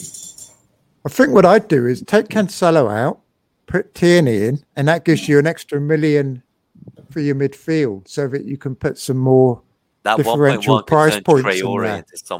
So then instead of having to replace everything with 5.5 or 6.5 midfielders, you've got the option to go up to one of those 7.5 people. That's really interesting. I guess it gives your team more balance, I think. You could also get Dennis if Watford were more attacking. I'm not getting Dennis. You're not getting Dennis. I'm not getting Dennis. Yeah, why not get Dennis? No, go fuck yourself. If those next 3 fixtures are so good. You can play him over. You could play him over one of your midfielders some weeks. You're saying don't get Sarr, but I'm not getting Dennis. But as he's going to spend on Watford, why not spend less than Sarr? Because Dennis is so much less of a player. Is he though? I thought he looked okay. Quite good. Sarr is a mini Mane, man. Sarr is a mini Mane. We just haven't seen his full potential yet. I'm gonna laugh if Dennis takes the first penalty and not Sarr. I will cry. He better. If Dennis does anything, I'm gonna rage. But look, so this is an interesting conversation, though. This one. Let's get to the last draft here, so we can get to the live questions. That's what you've done. You put too much in defense, I think. Yeah. And so, so just really quickly to finish this up, the reason I was so high on Cancelo is because City are so high in all of Mariner's metrics, and Cancelo showed up so close in the captaincy metric. This happened last year when Cancelo started to show up in that metric. It didn't fully materialize. We were all waiting for this huge double haul, and it never really happened. But I'm not sure if I'm willing to back against the stats. I don't know, but I really like that suggestion, Cancelo to Tierney, and then upgrade a Traore, upgrade a midfielder to one of the mid-price ones. In a couple of weeks, you could well find Tierney's at the top of the stats, because you've got a very small sample, and Arsenal have had bad fixtures. A couple of decent fixtures. He's going to start looking really high on the stats, I think. Yeah, here's what turns me off about Tierney. That first match against Brentford, I saw it where everyone's like, Tierney created, I don't know how many chances. Tierney hit the same cross, the same ball to nobody 12 times in that game. But there was nobody. Do you remember? But that's what. Yeah, but then hit something else. Hit a different ball, bro. Don't keep doing the same thing. That's no over and over different again. to Semedo, though, is it? Semedo's exactly That's the fair. same. That's fair. There's a comment here from Pavan. Dennis would be shifted wide with Joao Pedro as center forward. We've heard great things about Pedro, but I don't think we've seen him like start yet properly, have we? So that'd be interesting. Yeah. Well, why don't we get a final score for your fourth team, and then we can go and get some live questions maybe for the last 10 minutes or so. So the fourth one is a 4-4-2. If we're looking at the starters, we have Sanchez in goal, Semedo, Trent, James, and Cancelo at the back. Salah, Rafinha, Sarr, and Traore in midfield. Ronaldo and Lukaku up top. Score? This one's not too bad, is it? I'll give that a 7 out of 10. Okay. So I'm working off the first one and the last one, in your opinion. Something like combining those two, but not the second or third one. It's not the second or third. Trash. No, not the second or third one. I've got to go to the Kazi. I'll be back in a sec. Go for it. While Nick goes, Nima, what do you think of this last one? Score it. So if I had to give a score for this one, I think I probably prefer it to the second one because it's like I think I prefer a 3-5-2 as opposed to like having to play Armstrong, Gallagher, and Rafinha every week. Yeah, I'm not sure about that. So I prefer just deading one of those positions completely, and then you can rely on Livramento, and Sissoko and Scarlett as your bench players, I guess. And for me, I'd rather have that kind of formation, but I've got one bench player from each of the three positions. So for me, like this one, I'd say I prefer probably the most out of all of them, maybe even more than the first one. So Nick gave them both 7. I'll probably give this one a 7.5. The only reason for that is I don't really like Traore and Sarr together. Yeah, I think that's what scares me. Is the fact that they're both there. Like for me, it's kind of one or the other. I agree with you. I think I agree with you there. What do you think of Nick's suggestion to maybe turn Cancelo into Tierney and turn Traore into like Ferran Torres if I want that City player? See, now that's exciting to me. I think even though Cancelo is great value, I'd rather see Torres benched here and there because if he comes on, he might still get a brace. Whereas if Cancelo's benched, like I'm then relying on one of those sub players that are not that great. Right. And I would actually probably keep Traore instead of Sarr. And I turned Sarr coming up, as you said. Yeah. So that's an interesting. It's a good session. I appreciate it, guys. Thanks for the help there. Just thinking, then you should probably get rid of Cancelo. I reckon. Especially now Champions League's back, and I think I am going to consider that. The rotation risk is a big deal, and I could get a City asset. I think it'd be easier to move on from a player like Torres than a player from Cancelo. Yeah. And you could afford someone like Grealish, and you could have Tierney and Grealish or Foden possibly, because those two players are in that price bracket that you're excluding yourself from. Gundogan even. We've got a question from the listeners, by the way. They're saying, would you still get Torres despite him starting tonight? So I think Jesus is rested, Torres is starting. But for me, the good thing is De Bruyne is also starting. So I see De Bruyne as more of a threat to centre forward as a false 9 than Foden. I think he played many more times over the last few seasons as a number false 9 as opposed to Foden's done it only a handful of times. Now, the question is, do we think Jesus would start as striker then? I think he's been so good off the wing that come the weekend, surely he still plays on the wing, and that means Torres probably plays and gets 60 minutes or so. It's hard to second guess Pep Roulette, but if I was wildcarding and I wanted a City asset, I would rather upgrade Sarr to Torres and downgrade Cancelo to Tierney, like Nick is saying, or to kind of a second Chelsea defender. I think that would be where I'd be looking. Maybe so Tierney or Christensen, something like that. It doesn't have to be Torres, but I think, what do you guys think about Torres? Like, that was my opinion of whether I'd still get him despite him starting. What would you two do? Hypothetically, if you were going to get him and you saw he's starting tonight, would that put you off? I'd never consider getting him in the first place, to be honest. That's just me. You mentioned Grealish and Foden instead, I see. Yeah. For me, I think I wasn't ready to get a City midfielder yet because I want to see. I want all the players to be present, have a couple games first. I want to see what it looks like. But you need to set yourself up so you can get one in a couple of weeks. That's the important point. Yeah, I agree with that. And it probably will be Foden or Grealish or one in that kind of price bracket because you're not going to want De Bruyne. So you'll have to mesh your team around to do that. So in your current structure. We've got an interesting one, guys. So I don't know if Gabe, is there anything else you wanted to cover before we go to the questions? No, let's live questions. Let's do it. We've got Robert Ducky from the show. He's saying he's actually playing a 4-5-1 this week. So it's interesting. I'm guessing he's not wildcarding, but it's interesting to see that on wildcard, people are going for like 2 premium attackers. They're going for 4-3-3s. They're very popular on wildcard this week, I think, Nick. What do you think about 4-5-1? Well, he's probably benching Antonio this week, isn't he? Which is probably why he's playing 4-5-1. Yeah, he was probably playing 3-5-2 and just benching. A lot of people will probably be doing the same, won't they? I mean, it's an interesting debate, the old Antonio keeping or selling, isn't it?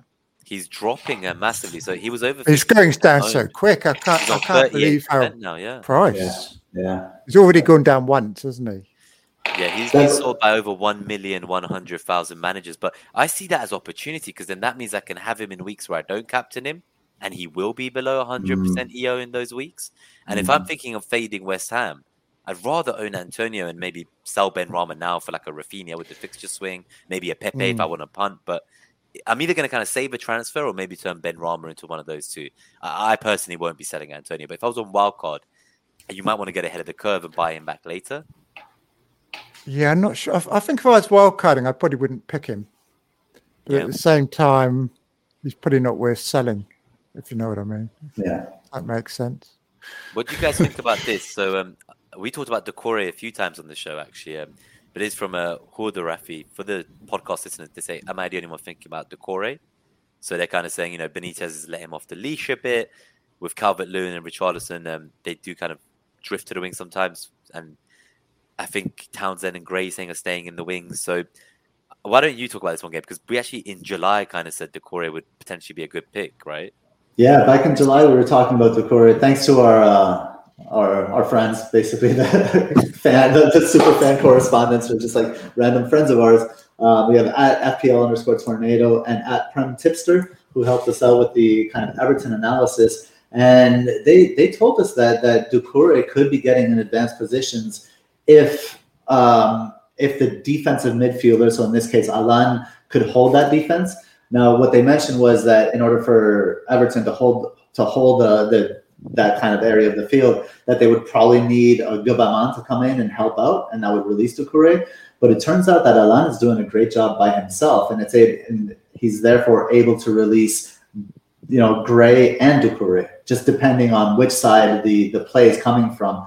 I think mostly it'll be the plays are set up like we talked about for Gray on the left hand side, but you can't just do one thing, right? So that's why Decore has been getting those opportunities, because as the teams shift to their right to cover Everton's left, then that opens up spots for Decore to make late runs from in behind players like Iwobi and or Townsend and Calvert-Lewin. That's very interesting. I guess I wanted to put that up. They said please do treat their questions. So I hope that gives you some confidence in that Decore pick. Nick, I want to do something. So they're all talking about Nick versus the prick part. I've just seen that. So and obviously we're talking about will Gray outscore Nick again, and so I think if you don't mind, Nick, I'll let you have a second to have a drink. I've actually managed to download the clip that Elite FPL created earlier through a @sendmethis_video Twitter bot. I then put that up into StreamYard in the background. And because I have internet issues, what I'm going to ask you, Gabe, while we take a 30-second breather to show any listeners who missed this episode, go back and watch Nick's interview. It's very nice to be here twice. But one of the best managers in the world, obviously we're not showing it today, but in a spell of 5 years, was it 2010 to 2015? Nick's lowest rank was 1,700 in the world, and the other 4 seasons were top 1K, including like 35th. So I don't think at any time ever again there will be a manager to be as successful as Nick was in that period. And it's incredible. So we'll obviously send a link to everyone who's watching and listening to his YouTube channel after, but we're going to show this clip. And Gabe, I'm going to ask you to play it so I don't crash. When you go to brand, there should now be a video underneath Twat Pick Game Week 4 called Nick. I reckon just give that a little play while we all have a bit of water. And when we come back, we'll take any final questions that have come in while we relive this moment, Nick. I'm not seeing it. Maybe it's only on mine because I've just uploaded it. And let me press play. If I lag behind, you carry on talking because I might not be here when we come back. Okay. That's devastating. Make some pulp. BetLiveFPL.net is going to crash. Let's have a look. Oh, wow. The average and the safety score have gone way up. Having DCL out and then having that prick grey score, it's just like... it's ruined my fucking day, though. You know, you get... It's ruined my day too, to be fair. All 10 midfielders blank, don't they? And you just know that fucking Gray's going to come along and fuck up your game week. On a Monday night. Except all the pricks on Twitter who've all got him. That's only people who were... 99% of people posting on Twitter tonight will have him. All the rest will have turned off. Or game week. Look, Hibbo, his eyes. He's got tears. You know, he's out wiping his eyes, trying to dry all the tears. That's brilliant. That's brilliant. So no, I don't mind him scoring now. He can score next week. It doesn't bother me. It's just having DCL not start and then seeing that. It's just like rubbing it in. We've got Donny saying if Carlsberg did live stream ramps, this would be it, Nick. We've got this clip should get an Oscar. We've got one. Acting. Yeah, that's the best part, I think. It's so authentic. So we've got like FPL 7 Nick versus Prick Part 2. I like that. They're saying that this single video clip has given Gray a price rise. That's awesome. I'm going to make a Twitter thread about buying Gray, and I'm going to start it with that video. We got to tag Damari Gray. We have to tag him. You're going to get blocked by him, but it's okay. No, so Nick, what we'll do is we'll get this last question in for FPL 7 minutes before we let you. I don't know. I was going to say go back to your night, but it's more like your morning. His day's about to start, and I have to pick up my kids from school in about 5 minutes. I'm hoping the phone doesn't go. They'll be phoning me up asking me to work today. I'm hoping they don't, but I can sense it. Oh no! So what do you think about this from FPL 7 minutes? Do you bench or sell Antonio if they only have Ronaldo and Antonio? So they're asking this. Lots of people in live chat do 4-5-1 in the same scenario. What would you do in this scenario? It's very difficult to know, isn't it? I'm not sure any of us know, to be honest. I think it's very 50-50. I mean, you could take him out and get Bamford, who then might not even start or go off early, or he could get a hat trick. You just don't know, do you? And then, or you could get Jimenez or Jimenez. Same again. He's kind of still a bit of a cloud around him. Or you could keep Antonio. Watch his price drop, and then he comes back and gets a couple of blanks, and you think, why the fuck did I keep him? You know, so who knows? On that note, Robert Ducky has said like they're not chasing team value, so they're obviously one of the benchers like me, and they're saying, well, actually, like if he does score though, then his price will just go back up too. Yeah, exactly. But the people who sold him, they'll regret it. So we don't know what's going to happen. Exactly. He plays Brentford, I think, doesn't he? Yeah, he's got Leeds as well. Yeah, he's got a couple of decent fixtures. Yeah, he's got kind of a mixture of tough and easy, hasn't he? So. On that if he keeps his form, you could regret selling him, couldn't you? Or you could regret keeping him too. So it's a difficult one.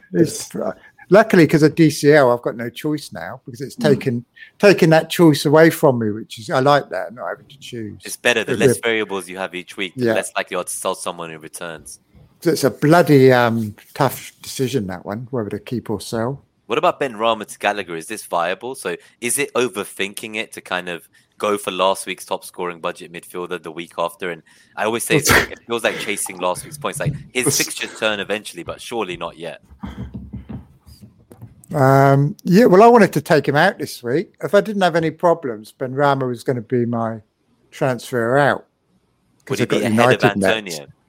Yeah, I would have kept Antonio.